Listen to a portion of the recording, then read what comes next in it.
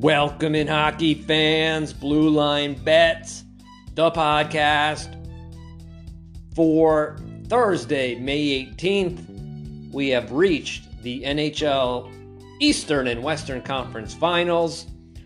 I'm your host, Jeff Hockman, j8sportsline.com. You can follow me on Twitter at j8sportsline. Valuable winning information across all sports. We're going to come back on Wednesday, maybe Thursday. I'll post the Western Conference Finals between Vegas and Dallas. Before we get started, please like, rate, 5-star reviews, always appreciated.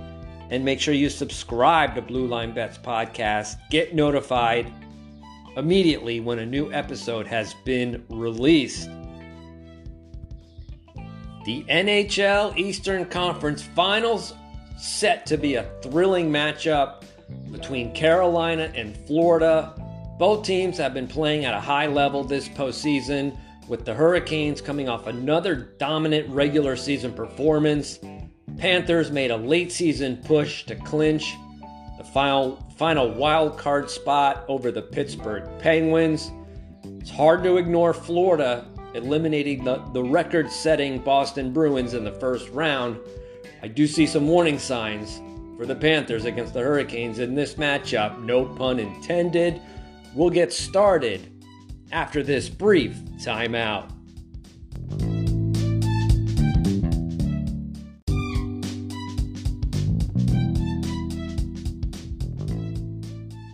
Thursday night, May 18th, from PNC Arena, Florida Panthers at Carolina Hurricanes, 7 p.m. Eastern. Game will probably start closer to 7:12. Series price, Carolina's minus 140. The game one lines, Carolina's minus 135. Florida's plus 115. The total's 5.5 over 125. If you would like Florida on the puck line, you'll get plus 1.5, lay minus 230. Carolina's minus 1.5, plus 185. Florida's 50, 36 and 8, 43 and 51 against the puck line, minus 592.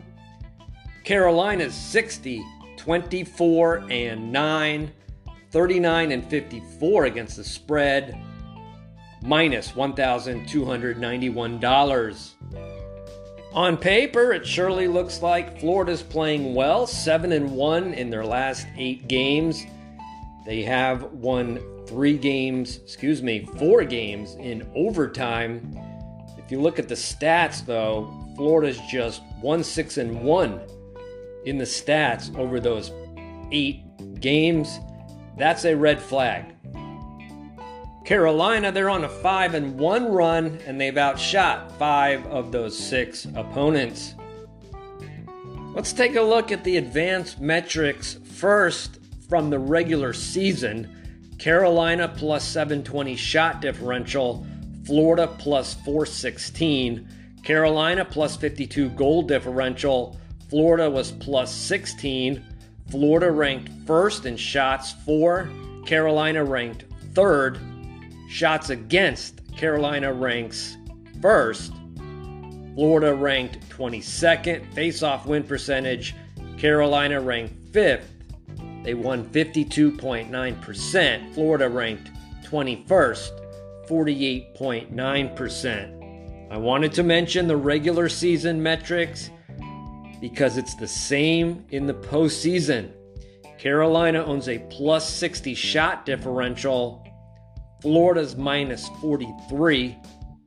Carolina owns a plus 12 goal differential. Florida's plus 3. Carolina's plus 60 shot differential breaks down this way. 366 shots on goal. They have allowed just 306 in 11 games played in the postseason. Florida's played 12 games in the postseason. They have 380 shots on goal. They have surrendered 423. Look at face-off win percentage. Carolina's just under 47%. Florida, even worse than the regular season, 43.5%. Penalty minutes, I think, is going to be a factor.